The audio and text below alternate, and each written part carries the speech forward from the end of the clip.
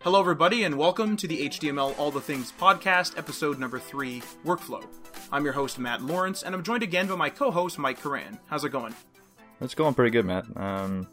Just this week, just started working on some Vue.js stuff for the first time. That was pretty cool. So I'll have some new projects up on the Hat HTML All the Things soon. Stay tuned. Yeah, we were taking a peek. We were taking a peek before the show, and they were pretty interesting. I might actually throw my hat in the ring and look at some Vue stuff. And it takes a lot to convince me to use any sort of tool, as we'll find out here in this episode. Oh, yeah. So that's for sure. Myself, I've just been doing the daily grind, just taking calls, doing the web development game, and really hitting the social media game hard. So one of the things that I think one of the skills, I guess, that we need really, really bad is definitely social media marketing. We've always or at least I have always kind of paid attention to social, as I take some pictures on Instagram and stuff like that as a very kind of hobbyist thing. And, been really kind of diving in and seeing what hashtags work, what times work, and that type of thing on all the different social medias. So that was my week. And then this episode, of course, will be specifically about our workflows, both our personal workflows, so individual, as well as our collaborative workflows working together as a company on various projects. We'll be including things such as we use different file structures for saving. Do we use IDEs? And that type of thing. We have a few segments, of course, and I'll just go over them really brief right now. So segment number 1 is going to be infrastructure. Segment number 2 is going to be Mike's workflow. Segment number 3 is going to be Matt's workflow or my workflow. Segment number 4 is going to be working together - collaborative workflow.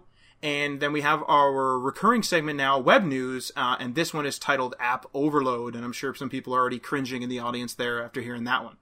But let's jump right in here to segment number 1, infrastructure, and we have a bit of a strange infrastructure beginning. So just a brief overview of that. What I mean by infrastructure is how we got started as a company. So one of the main things is Mike and I didn't start Digital Dynasty Design apart. It wasn't like we were both freelancers and decided to go together. We both started together immediately. So we needed some sort of structure and infrastructure to learn I need everything saved in one spot. So we actually started with OneDrive. Now, OneDrive is Microsoft's cloud storage solution. And we had a very specific folder structure. We had we put, these ones need dates, these ones need to be in the customer file, these ones need to be in the asset file, et cetera, et cetera, et cetera. But as we sort of grew, we kind of started seeing the limitations of OneDrive. And it's not OneDrive's fault at all, because it was working for us the whole time. It was because it's not meant for what we were using it for. So we had a bunch of problems coming up, I would be working on, let's say, the DOM of a page. I'd be working on the HTML. And let's say I just had an inline script in there. And obviously Mike is more of the back-end guy, so he wants to hit that script. And he would jump in, and I would still have it open on my computer. And then we'd have 2 of these programs, or 2 of the same file. Because OneDrive will be there's a conflict. I'll just make a copy so you lose nothing. Which is nice, but then the program doesn't work because there's stuff going on everywhere. Luckily, the various changes were still saved, but it's a big disaster. So as we kind of moved on and kept going and going and going, we had to sort of keep working more collaboratively because projects started getting more complex from just static sites.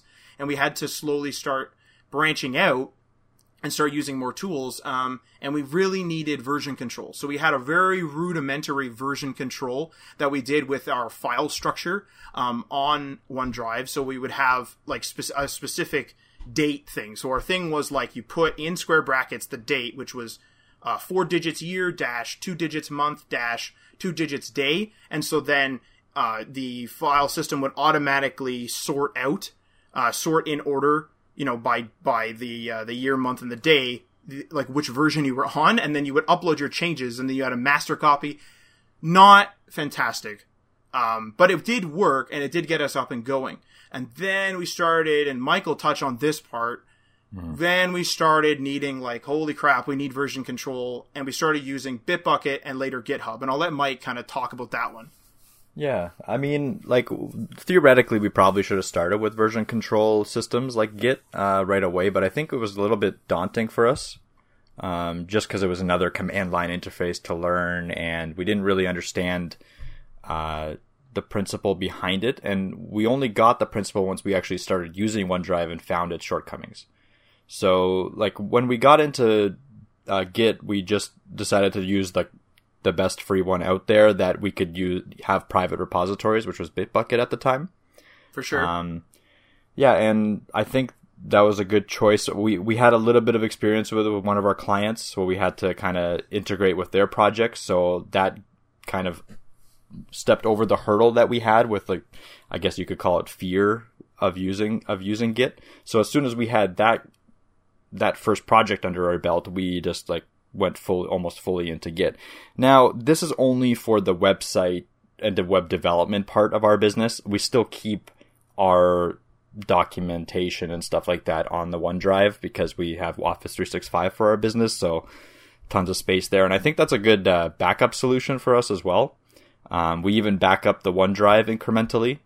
We have an automatic script running that'll do a backup of the OneDrive once a week, and we keep the last like 7 backups or something like that. So I think so far we haven't had any loss of data. I don't know if you can remember anything, maybe some small things here and there, but we've been doing pretty well. So yeah, like Bitbucket. Then moving on to GitHub, obviously for this project we chose GitHub because regardless of the fact that it was bought by, was it Microsoft that bought GitHub? Microsoft bought it, yeah, that's correct. Yeah, so regardless of that fact and everyone switching to GitLabs, we still think it's a pretty established community. And we like the open source aspect of it, and we want to make sure that most of our content that we develop for Hat is open source. And that's kind of the reason we went with GitHub. Really, the differences between Bitbucket and GitHub, like, there's barely any differences between the two, which is nice. So they're both Git, right? Git's like a standard. They're both using Git as the version control system. So all the skills are transferable. It's literally just a different platform and different hosting service, yeah, you could call it. Like, we could have our own Git bucket set up somewhere in our house, right? So we're just using these ones as a free option. How are you managing personally? How are you managing the two services, like, on your local computer? Because you'll obviously have repos cloned from each of them. How do you manage that? Yeah, so I actually leave my Bitbucket in, because it's for our work stuff, inside of the authentication management in Windows. Okay. So I don't have to log in every time. But for Hat, I'll just literally input my username and password every single time I do any sort of commits. Okay. I think that's okay, and I like putting in my password every time I do a commit too, because it gives me that mental check every time. So I don't usually let my IDE save my password, just because, like, as soon as I'm putting in my password, I do a little mental check being like, do I really want to do this commit?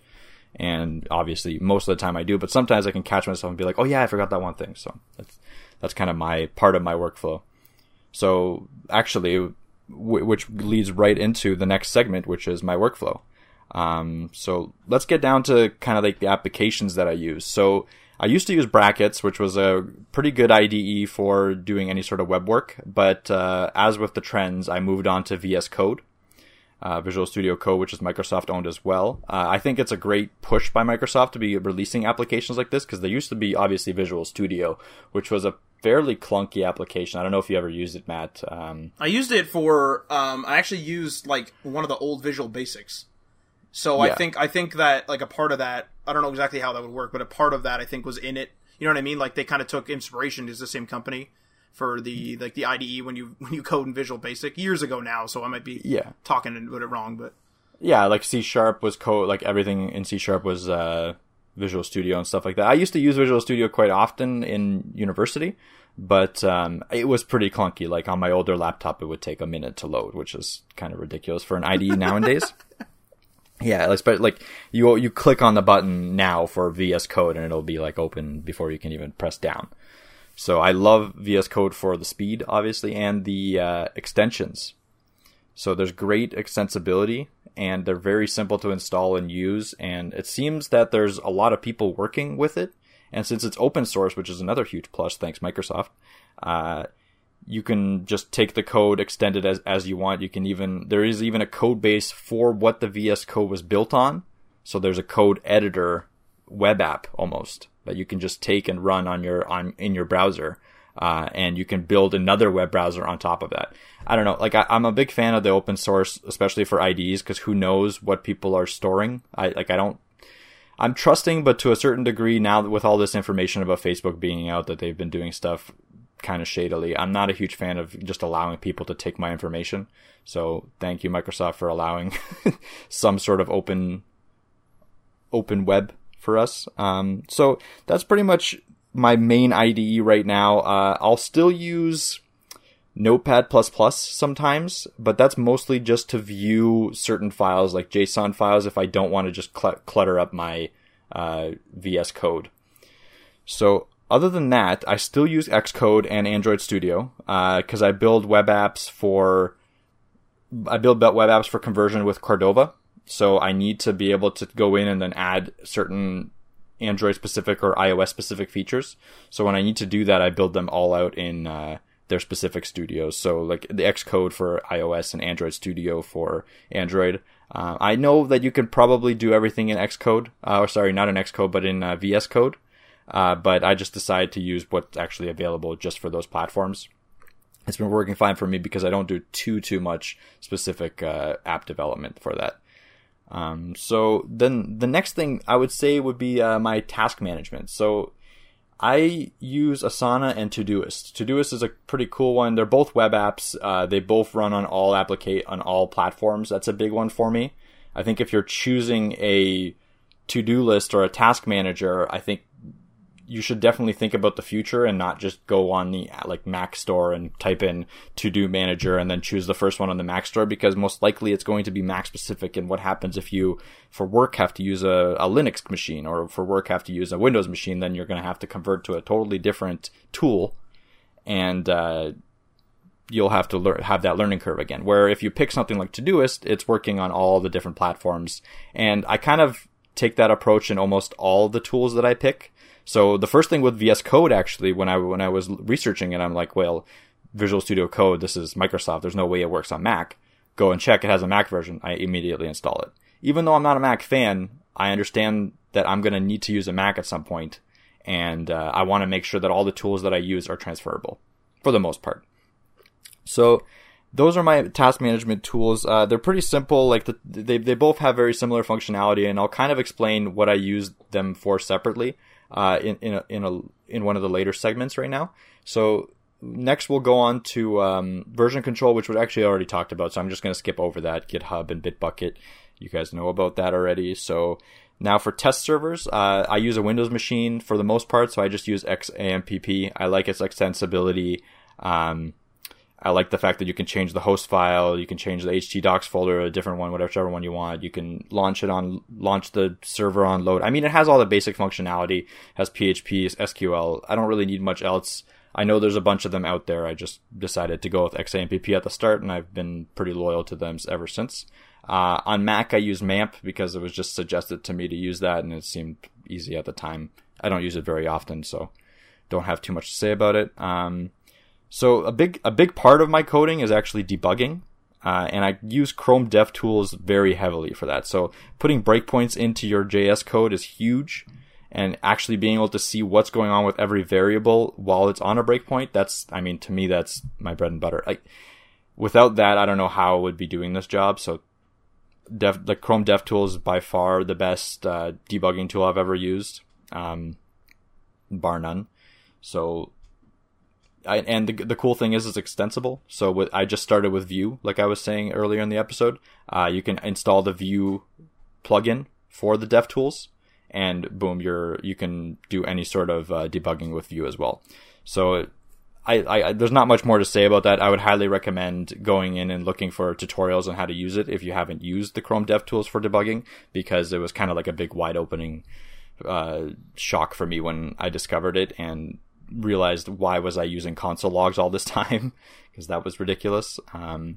So yeah, moving on from just specific tools and stuff like that, let's go into a more specific section. So my daily routine. So I'm going to talk about a productive daily routine. Now this, I try to do this every day. I'm not going to say I'm successful at it, but this seems to work the best for me as a structure for the day. So when I wake up, I check my Todoist and and prioritize my tasks. So I have all my tasks laid out. When I get a new work task, I'll put it in my Todoist. I might not prioritize it right away. I might not put a date on it, but I'll put it on my Todoist. And then depending on what happened at the end of the day, I'll take a look at it as well. So at the start of the day, I'll make sure that all my tasks are prioritized, which one I need to do today, which one I can leave for the next day, stuff like that. Then I'll go grab my coffee, eat breakfast, read some news for like 10 or 15 minutes. And then I'll go into my Todoist and I'll pick a task that'll take me probably about 10 to 15 minutes. Just because for me, it's kind of like get the ball rolling. I need to get the ball rolling, so I do something fairly simple. Obviously, not every day has a simple task on it, but most days will, and I'll knock that one out of the park. Then I'll start with a more complicated task, and I don't jump from simple to simple to simple to simple. I'll go actually from simple then to complicated, because as soon as my brain starts moving in the morning, it really goes. I'm more of a morning person, as I found. So when I start to do the complicated tasks in the morning, I'll usually finish off with the more simple tasks throughout the day. So while I'm doing that, it's getting I have a daily stand up usually at around 1 p.m. my time, and I'll make sure that from around 12 to 1, I'll have a good half an hour of prepping for my daily stand up with one of our bigger clients. So I make sure I'm prepped for almost every single one, because they go faster that way. I don't have to go in and look at what I've been doing and stuff like that. Stand-ups are important in my opinion, because it really organizes the rest of your day pretty much. So after my daily stand-up, I'll go in and look at my priorities and be like, okay, well, we talked about doing this task. Maybe I should prioritize that one rather than this one, since this one obviously is not as important. So I'll redo my priorities, and I think that's okay to do. I know some people really like to set their priorities and just keep going with it. But I think if you go with it and you have something that changes throughout the day, it's totally okay to go back and reprioritize. So once I reprioritize, I just go about my work the same kind of way. I'll do task by task. I like the task management system. And it kind of gives me a sense of accomplishment as well as I'm doing it. And really that's it. So by the time 5-6 o'clock rolls around, I'm usually done most of my tasks.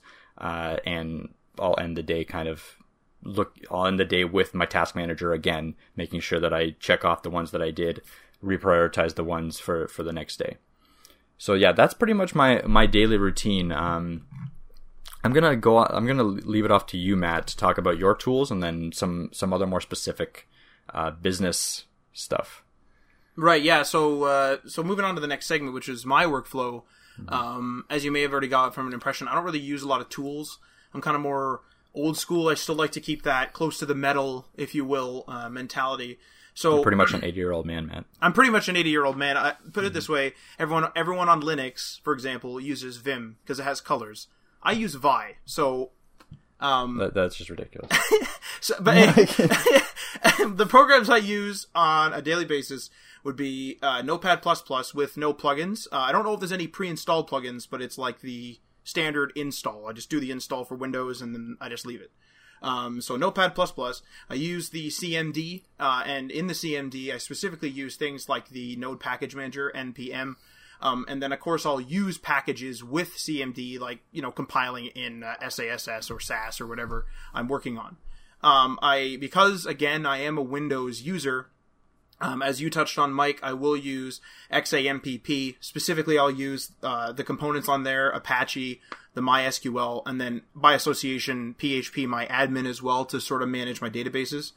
My Chrome is my personal browser, but it's also my primary development browser, so that's kind of like my primary browser, because I also have an Android smartphone, so obviously that kind of, in tandem, they go together. So I do use Chrome for that, and I do use those Chrome dev tools, like you had mentioned, and I am actually starting to learn those breakpoint things. I do remember that because I don't touch JS too much, so a lot of my stuff is visual. But I do remember you helping me while making the Berryflow app a while ago. Because I was like, man, I don't know what panel's open. And I was like freaking out a bit. And then you're like, oh, just break here and you can check the thing. So I'm starting to kind of touch more on the more intricacies of instead of using console log. So after that, I went to my testing order. I would say my testing order for browsers, because I have a whole bunch of browsers on my computer. So my testing order would be Chrome, because I'm developing in it, then Firefox, then Edge, and then Safari. So a little bit of reasoning behind that. Chrome obviously is my primary, so that's the reason for number 1. Firefox, I find I have to always add something or change something quite frequently, just because Safari and Chrome are very, very similar, I find, in terms of rendering everything. So Firefox seems to be just a little outlier. It'll just be like, oh, I need to add this little margin or something. It's not usually a big change, but it's enough for me to be like, okay, I want to check this next. Edge seems to be pretty good, actually. It's mostly when I get into animations. I don't know whether it's just the way I do animations and transitions, but I find that I have a little bit of problems in Edge there, so I have to do some tweaking. But since animations and transitions are kind of tertiary, usually, that's why I do that one third. And then Safari, like I said, very similar to Chrome, so it's kind of like a check, yep, it's good, moving on. To actually dive into the design process, I started using Balsamiq, or my Balsamiq, I suppose, a long time ago. Back maybe, I want to say 2 years, but it could be less. And then they transitioned, or they started opening up Balsamiq Cloud. So I started using that, and I have been using that quite frequently. And I'll get into why I specifically use Balsamiq Cloud in a bit. And coming soon, and I kind of want to create some content for HTML All the Things on this, but coming soon, I'm going to start using Sketch. And I don't use Sketch currently, and again, I'll explain that in just a moment. So I'll kind of jump in, I think, to kind of change gears from, like, I don't really have a daily workflow. I kind of have like a project workflow. So my bread and butter within the company really is working on small business sites. A lot of the time, a small business site will be a small business basic site, and then I kind of do projects. So to dive into the first one there, small business basic site, what I start doing, and this is kind of my workflow for the project itself, so this could go over hours or over several days, but the general order for this type of project would be, I start gathering client objectives. So, do they need to process orders online? Do they need a lot of pictures? Do they just want almost like a digital business card? Are they just trying to get social media presence? What are they trying to do? I then gather resources from them. And this part's really key because a lot of clients actually don't know the first step. They don't really know their objectives sometimes. Sometimes they're just told, hey, go get a website. And especially if they're a new entrepreneur, they'll come to somebody and be like, hey, I need a website. But they didn't actually look into what a website really entails. Mm-hmm. So I'll gather like resources. And what I mean by that is something like example sites, design ideas, and I'll get them to like sort of list out things. So any site they want. So let's say they want a website based on they do wood carvings, let's say. I'll tell them, okay, go across the web. It doesn't need to be to wood carving sites. Go across the web and gather pieces of information for me. So if you really like the nav bar from this site, and you really like the footer from this one, and the slider from this one, and I'll take all of that, I'll make notes, and then those kind of like guide me in the direction. And then because this is a small business basic site, and I have those two pieces of information now, or one piece depending on what their goals are, I'll now make wireframes, and I'll make a few variants. So wireframes, of course, are mostly for layout and just basic design. And I'll start giving you, hey, do you like this? Do you like the full screen design? Do you want like parallax? Do you want this? Do you want that? What do you want? I then send the wireframes after they're complete for approval. And then I immediately create the approved design as an actual website. So this is the little kind of caveat in why I don't use Sketch. So a lot of the time, a small business basic site will be on a very strict budget. And a lot of other design agencies we find will do the wireframes, and they'll either present the wireframes to the client, or in some cases we've seen it where the wireframes aren't presented to the client. Everyone's different. And they'll just provide like a Photoshop or like a Sketch actual version, and they'll show that to the client, and the client will come back to them. But in order to cut down costs and to cut out a rather major step, what we do is we say, okay, I'm only going to give you wireframes, and then I'm going to literally make that layout for you. And this does lead to a little bit of confusion and a little bit of more tweaking than you would normally have on like a full website per se. But what it does is it cuts out that whole step of us, designing an entire, pixel perfect thing in Sketch or Photoshop. and then having the person come back and being like, let's just swap all of this. Let's just change it all. So we find that this is like a better way to work with small business clients. So we start doing that. And then we kind of, the final steps, we do like the final tweaks, like I said, change the colors, change this, change that, change a little bit of the workflow if they're doing it. And then a lot of the time, because they are small business clients, we do teach them. So we teach them how to use the CMS if there is one. We teach them, share this link, or, go this, or this is what you show other people, or this is the type of link you'll use on Facebook, et cetera, et cetera, et cetera. There's like a training element to it. It's a lot different than a larger client for sure. And that kind of concludes the workflow for our small business basic sites. In terms of projects, so like I said, one of my major things in the company is just straight up projects, and this is one of them. HTML of the things is one of them. And one of the major things that we'll do is an idea will pop up in my head, and I'll start jotting down ideas in a non-formal way, just brainstorming. Even if they're really out there, I'll just jot them down, usually in OneNote. And then I'll gather all my ideas together in a multiple page Word doc, and I'll literally, it's almost like a proper design document. So there's no like actual photos or pictures there, but I'll write out everything. Like, this is the goal, these are the features we're going to have, this is the most viable product, etc., whatever applies to the actual project itself. And I'll start jotting all this down and getting it all ready. At that point, I'll actually meet with Mike, usually over Skype or in person, and we'll, share the document and we'll go through. And then, of course, there'll be comments back and forth, feedback from Mike, feedback even from myself from just the conversation, and we'll tweak the document, and we'll make it basically its final revision after that. And then from there, usually in the meeting, we'll decide this is how we start the project. So whether we want to start developing, whether we want to hire somebody, whether we need to call a certain service provider, whatever, and then we just continue with the project based on that first step, and we just kind of go moving forward. So that's sort of my workflow.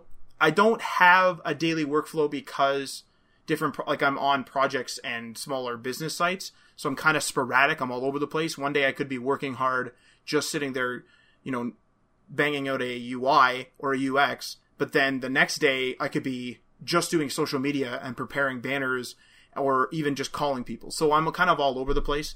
So, and I'm kind of like that in real life too. So I prefer this type of thing. So that's why Mike and I kind of work well together, because he seems to like the structure and I seem to like to go everywhere. So, but that kind of concludes my workflow. And it's a little all over the place, but it definitely suits me.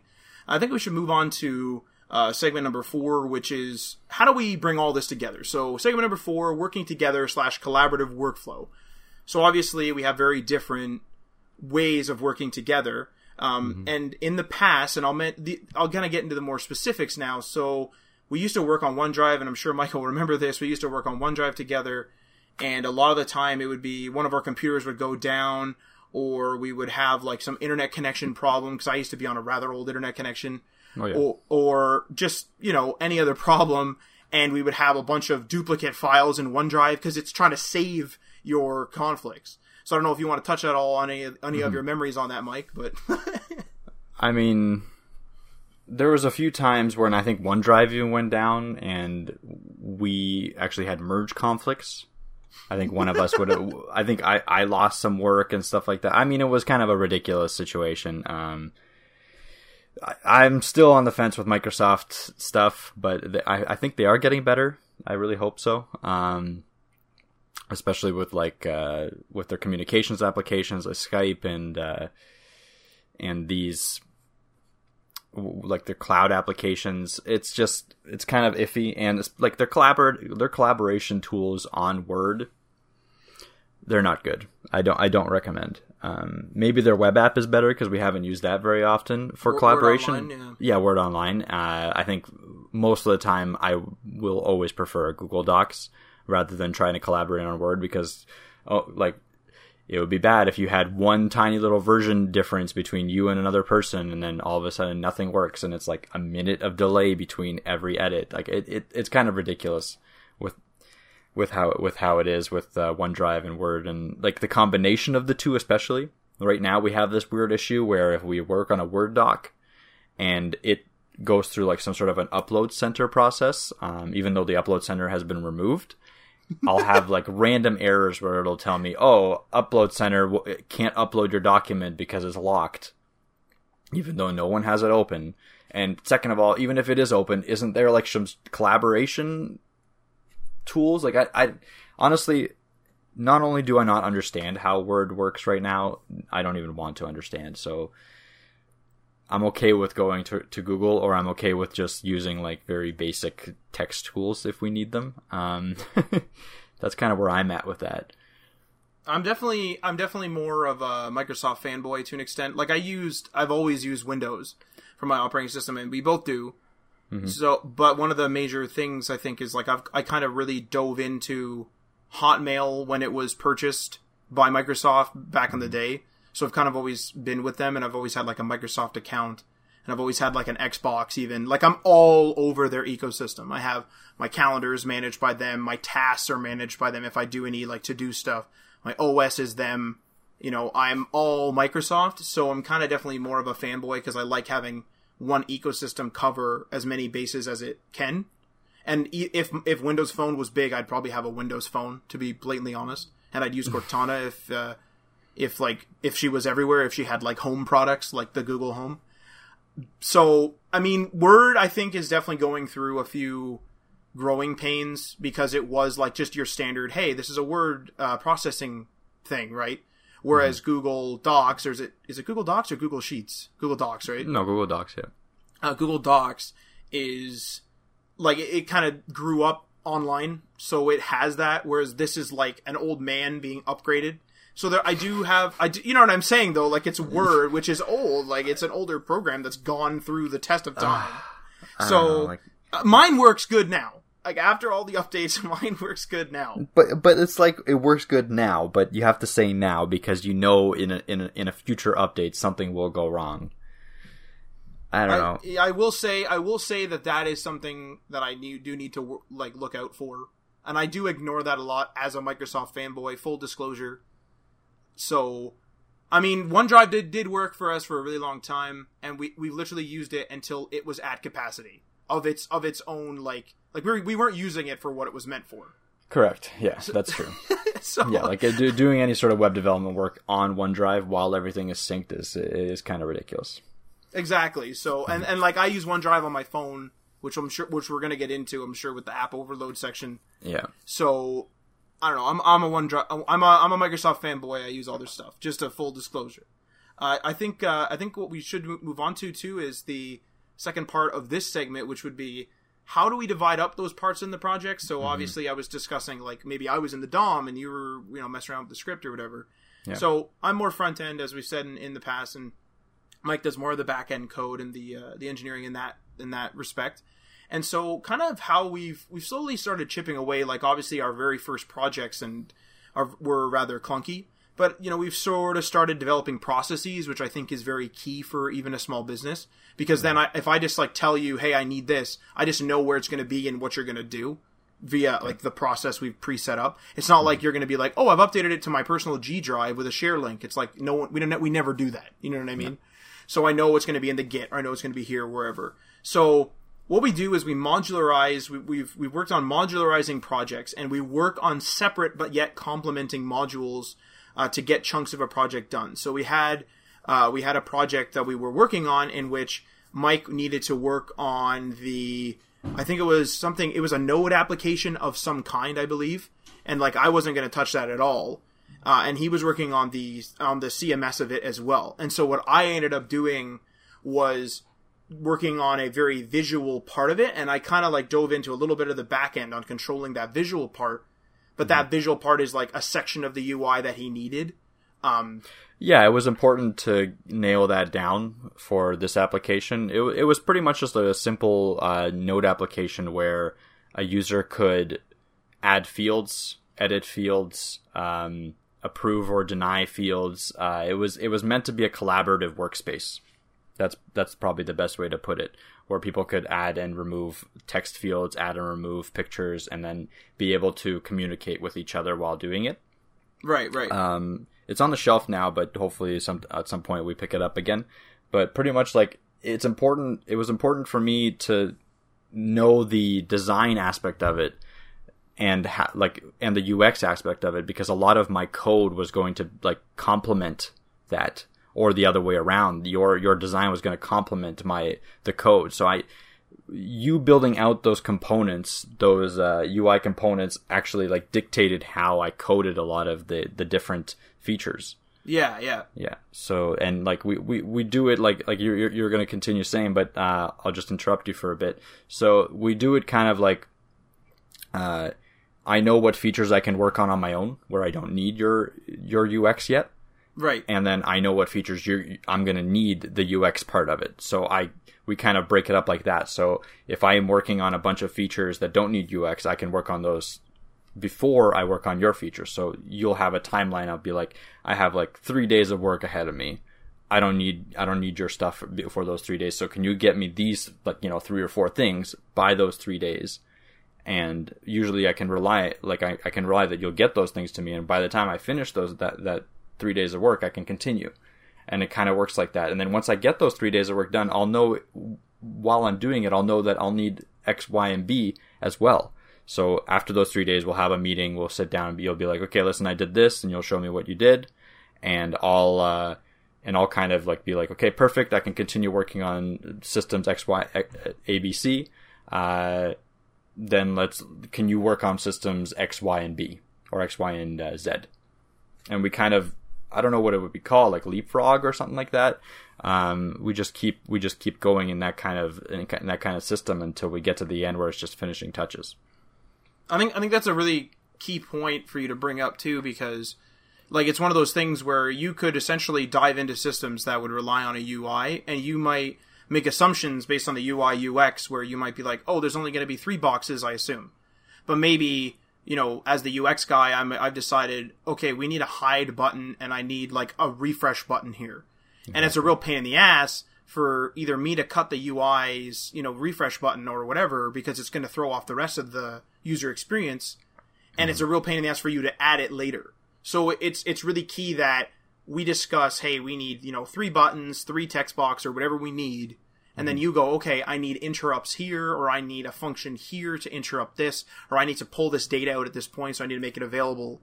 I think that that's very key, because yes, there are certain things like the login system. Obviously, that's username and password. Maybe a CAPTCHA, maybe a 2-factor. But it may be adding like Google authentication and all, like adding those things. Like even a simple thing as a login system, I think is a good point to point out that it can start becoming kind of a hassle to do where you're not the UX guy.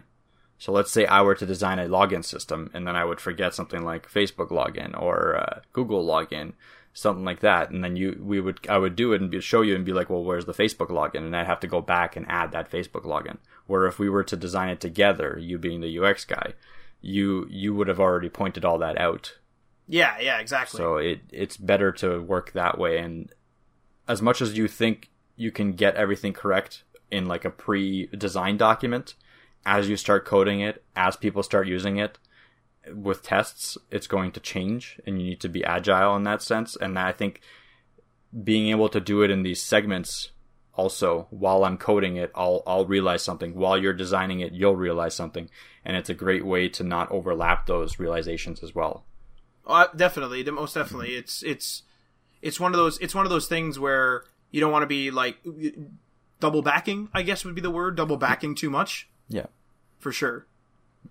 I think we should go on to code reviews, another part of this segment. So what we do as well is we do a lot of like the talk, right? Like what we were just discussing. We discuss the modularization, and we discuss, the workflow together, and we meld our 2 styles and our 2 tasks together. But then we still do take a break, and we do a code review or a peer review.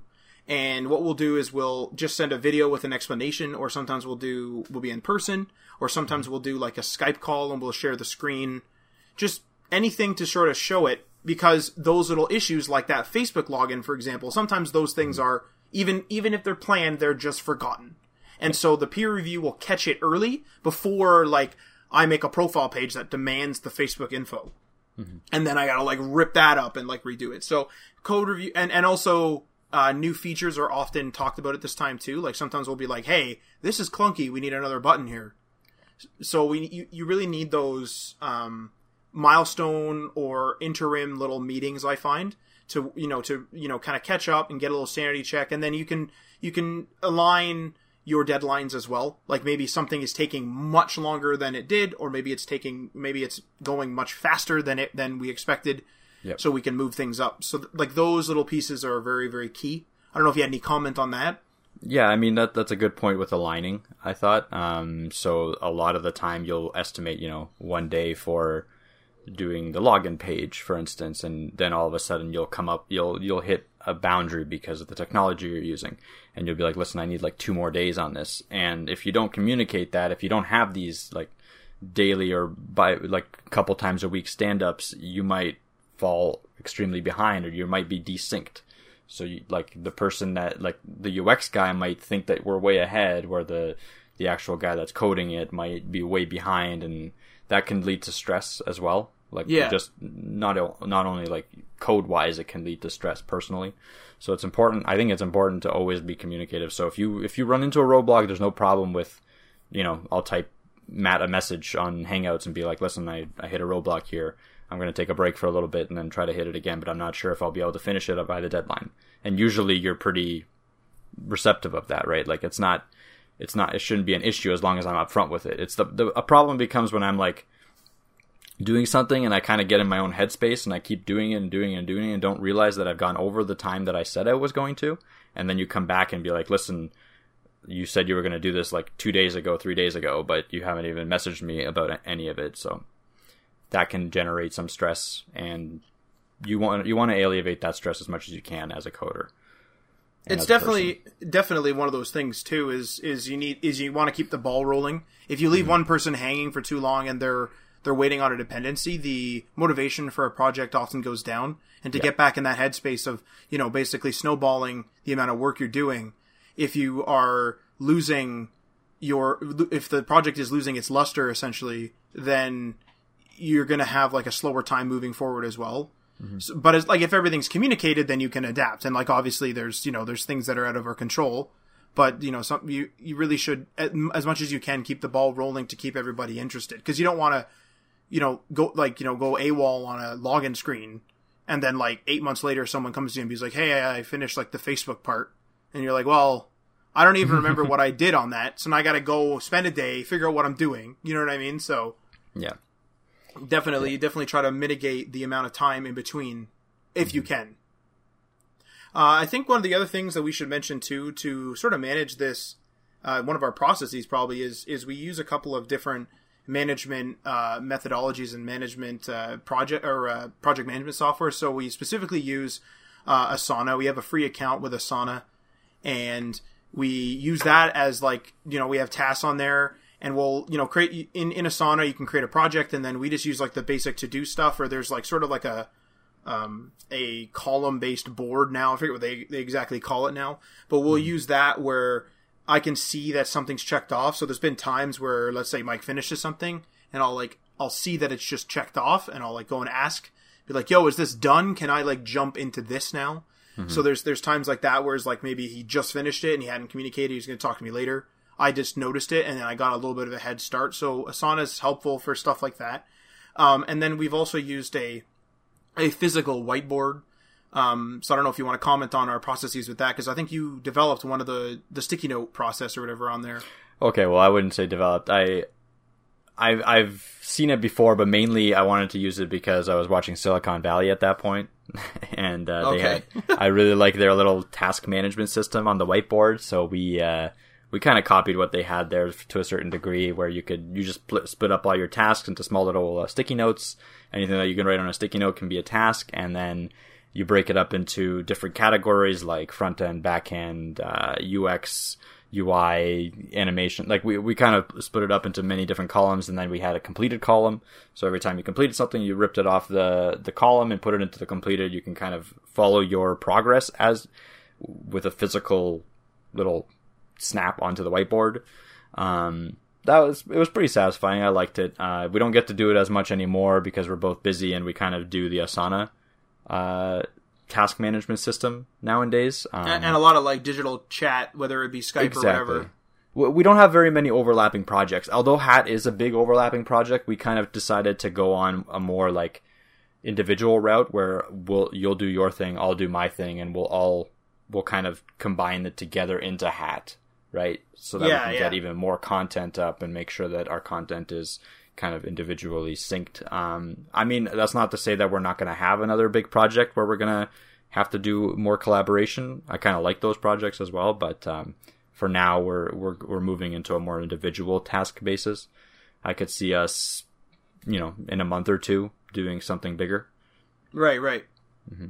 Well, one of the things I think we should mention too, and I think we'll cover this a lot we'll probably have either a separate episode for this or an episode that kind of more focuses on this, but I think we've mentioned this also a bit. HTML, all the things is sort of based on all of the processes and all the projects that we've planned. HTML, all the things is sort of like the master idea of all those things. We've had several failures, which we're definitely going to have an episode focused on some of our failures. But we've had like a lot of failures, a lot of like semi-successes, a lot of successes in various spaces, depending on the goals of the various projects. Mm-hmm. And I think that HTML, all the things, kind of takes all those ideas and goes, well, hey, let's we always go back to web development and design. Why don't we make a project that actually just promotes that almost? We can use it as a portfolio piece. It's its own thing, like the podcast, like the articles, like whatever. And that all stacks on the portfolio. It keeps everything fresh. So like I don't think you would have tried Vue without it, for example. So now you've tried Vue, you're developing stuff for a project. Now you have that skill. If someone calls us and needs something done in Vue, you can do it. So it's like this whole, like it's the biggest complementary project, I guess is the way you'd say it. So, as the reason why I even mention this is your first few ideas might be bad, they might fail, or they might totally crash and burn right from the conceptual stage, but you'll develop a way to filter ideas and systematically decide this is the idea I want to do. Mm-hmm. And this is sort of one of our first real big, like, this is what we want to do. This makes the most sense for our current situation. Okay. I think it's time to move on to the recurring segment that does not yet have an intro. We currently call it Web News. It was my turn to bring a conversation piece this week, and I brought App Overload.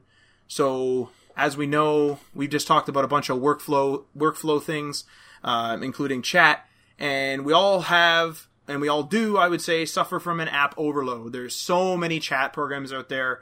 Microsoft Teams, Slack, Stride, Twist, Skype. I think one of those got shut down recently or something. I don't remember. The Atlassian one just got bought out by Slack. Oh my god! So like the landscape is ever changing, clearly, yeah. And that is only a very small taste of all the chat programs out there. Not to mention WhatsApp and every other thing.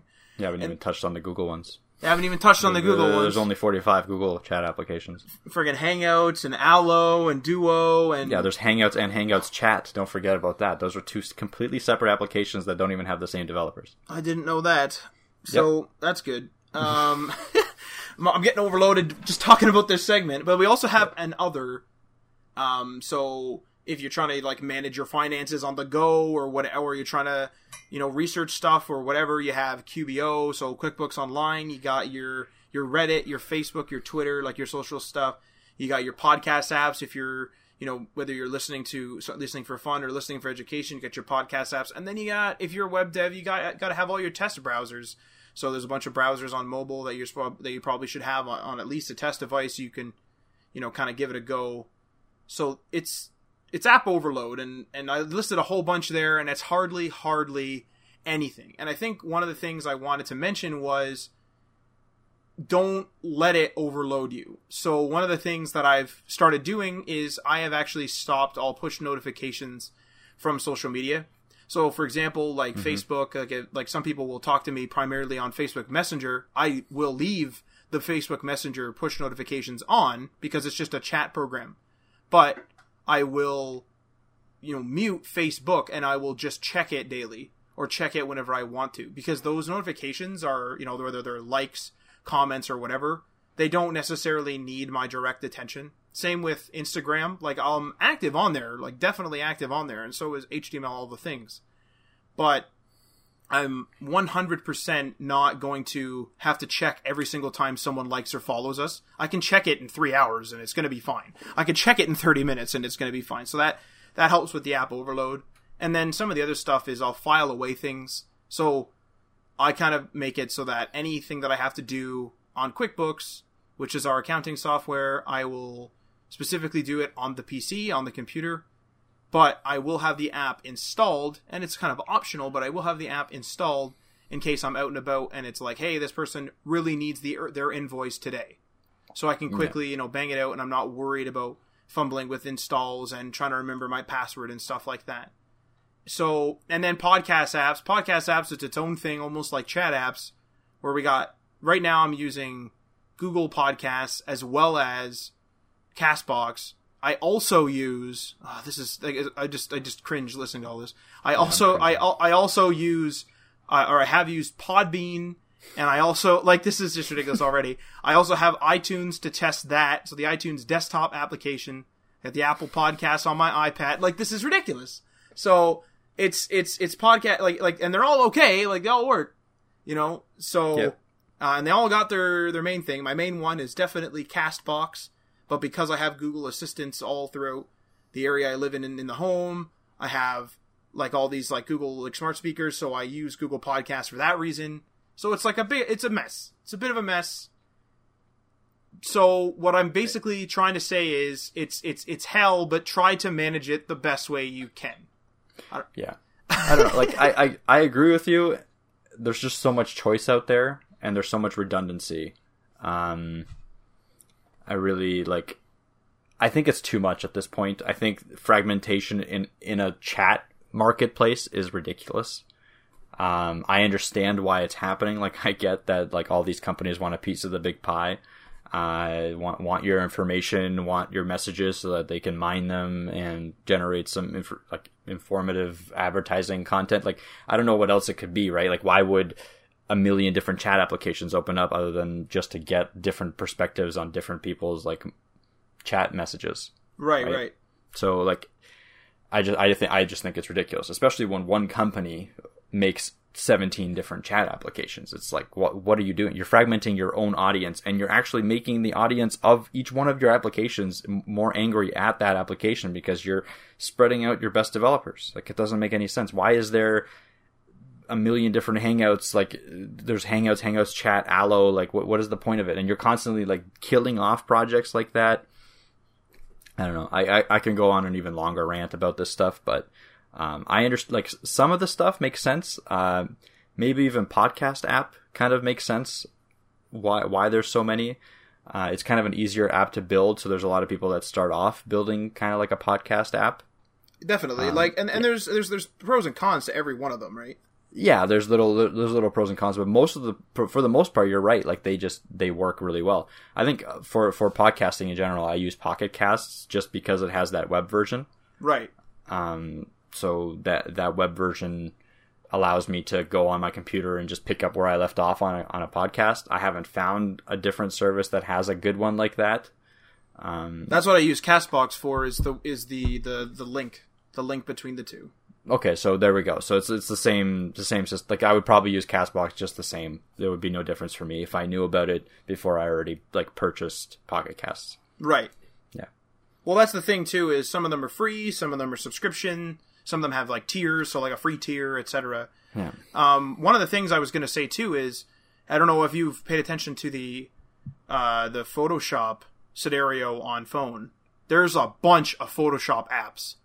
It'll be Adobe, I can literally type it in, but it'll be Adobe Photoshop, cut, crop, whatever. And it, there's a whole bunch of them. All, so what these guys are doing is they're separating their apps. I just typed in Adobe Photoshop. There's Adobe Photoshop Express, which is photo editor and collage maker. Then there's also Adobe Photoshop Mix, which is cut out, combine, and create. And then there's Adobe Photoshop Fix, which does that. Then there's Adobe Photoshop Lightroom, which of course is slightly different. So I mean, there's some of these are, they should be separate, but it's why are there a couple of apps here for the same thing?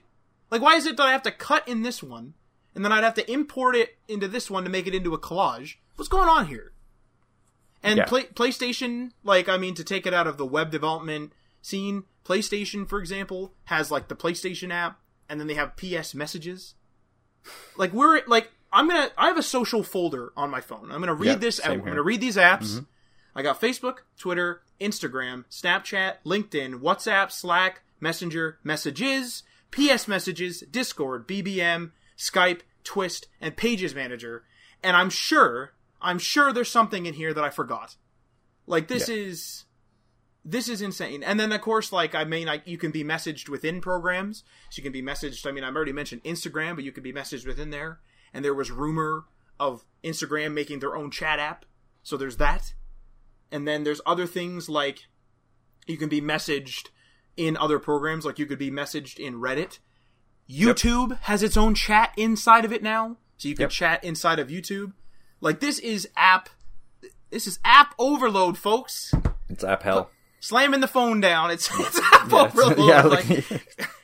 There's too much. Choice is great, but at some point it just becomes too much, especially when it's coming from reputable companies fighting with themselves. Absolutely. Like Google Play Music and YouTube Music. Oh my god. Fantastic. And Google Play Music is compatible with, at my last check, with Google Assistant here in Canada anyway. Yeah. YouTube Music is not a selectable service at my last check in Canada in Google Assistant as a music player. What is going on? They don't release minimal viable products. Like they don't think through what is a minimal viable product. They just release something that like, oh, this one plays music. But you're Google. You can't do that. You can't release something that just does one thing when you have a million different services that are all tied together. You need to make sure that it works with your services, your own services. We're not asking you to like link into a different like totally Microsoft. We're not asking you to link to Microsoft. Link to your own services, please. There's a piece that I've struggled to write because I like to write just standard text stuff on Medium, and there's a piece that I've had like kind of in the works for a real long time regarding the problem with the ecosystem. The ecosystem of anything is a really great idea, but then the ecosystem is also run by capitalism and therefore is fragmented. Prime example, I purchased a one of those TP-Link smart plugs, and I had to use I think it's called Casa app in order to use that thing. I also have a smart home leak detector. That's a Honeywell one. That needs to go in the Honeywell thing. Now, in Google Assistant, you can, control these things to an extent if you connect your account and connect those devices to the Google Assistant. But the Google Assistant, in the Google Home app specifically, does not have a physical switch on there. So now I have the Casa app if I want to have a physical switch. And the Google Assistant app can only do it via voice. But if I buy the Google Home display, there's physical switches on the screen. So we know that it's possible, they just don't do it. And then I know from HomeKit, which is the Apple one, as far as I know, has the same problem where you have to download the person's app. Fine. If you have to dump it in a folder and you have the space in your phone, fine. You have to dump it in there, fine. But the HomeKit ones, as far as I've seen, and I don't own it, but as far as I've seen from other people, they do have an actual separate, like, they can just go to the HomeKit app or whatever they go to, and they can click it. And since I have a Samsung phone, I have a frickin' SmartThings app. Now, I don't know whether that's uninstallable, I haven't checked, but this is Samsung SmartThings. So now I got this going on too. And Honeywell connected to my Google Assistant, but that particular device, my leak detector, is not compatible with Google Assistant. So, like, now I got a Honeywell app. It's app overload, folks. I'm peeking the mic. Ah, God. Like this, I know this is supposed to be web development, and I wanted to really touch on, like, there's a lot of these web apps and a lot of these web programs or a lot of these websites that are coming out with with apps or apps coming out with web development or web like equivalents. Like you could use like that web version of WhatsApp or whatever by like connecting the app to it. And there's a couple of things like that. BBM has one in beta and other things like that. Like there are ones like that, but that's even fragmented because you could. Some of them just log in. Some of them require the phone. Now you got a whole bunch of tabs open, which is using a bunch of RAM because it's Chrome. Oh my God. Yep. I was going to try to provide a solution in this segment, and I don't have one because I just riled myself up. Like, there is no solution. You just got to live with it. You got to ride it out until companies smarten up and start to release one really good app instead of 10 really bad ones. So the only like thing, and I tried this. The only thing I tried BlackBerry Hub on Android, and what I was going to do was delete all my icons for my various accounts. Like, so I think you should explain what BlackBerry Hub is, because I don't think a lot of our listeners will know what it is. Yeah, it's true. Okay, so BlackBerry Hub is is an app from BlackBerry. It basically is more or less adapted from the BlackBerry 10 days, where, so you know how on Android, for example, you know, if you get a notification, it's in that lock screen or whatever, but generally speaking, it's in that shade at the top. You pull down from the top and there's all your notifications. What BlackBerry Hub was to BB10 was you could go all the way over to the leftmost screen, and on that leftmost screen there would be the hub, and that's where all your notifications were located.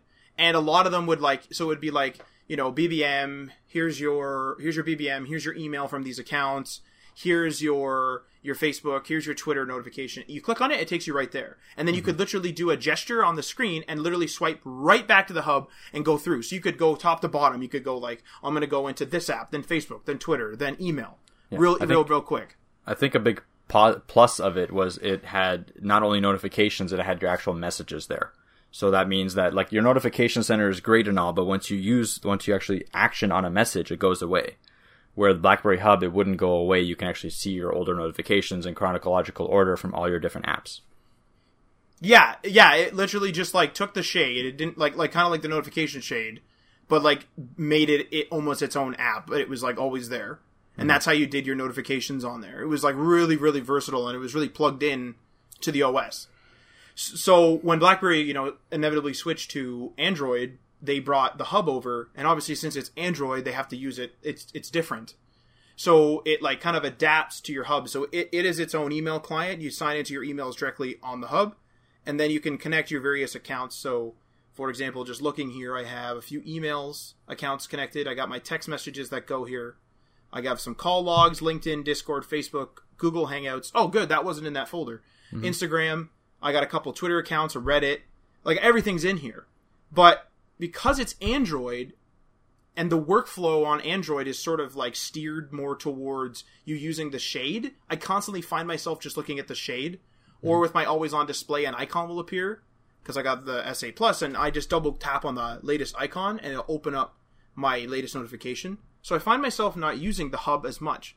But I was going to try to use it like I used to on BB10, by literally just like deleting all my like shortcuts, having the apps installed, and just doing it on here.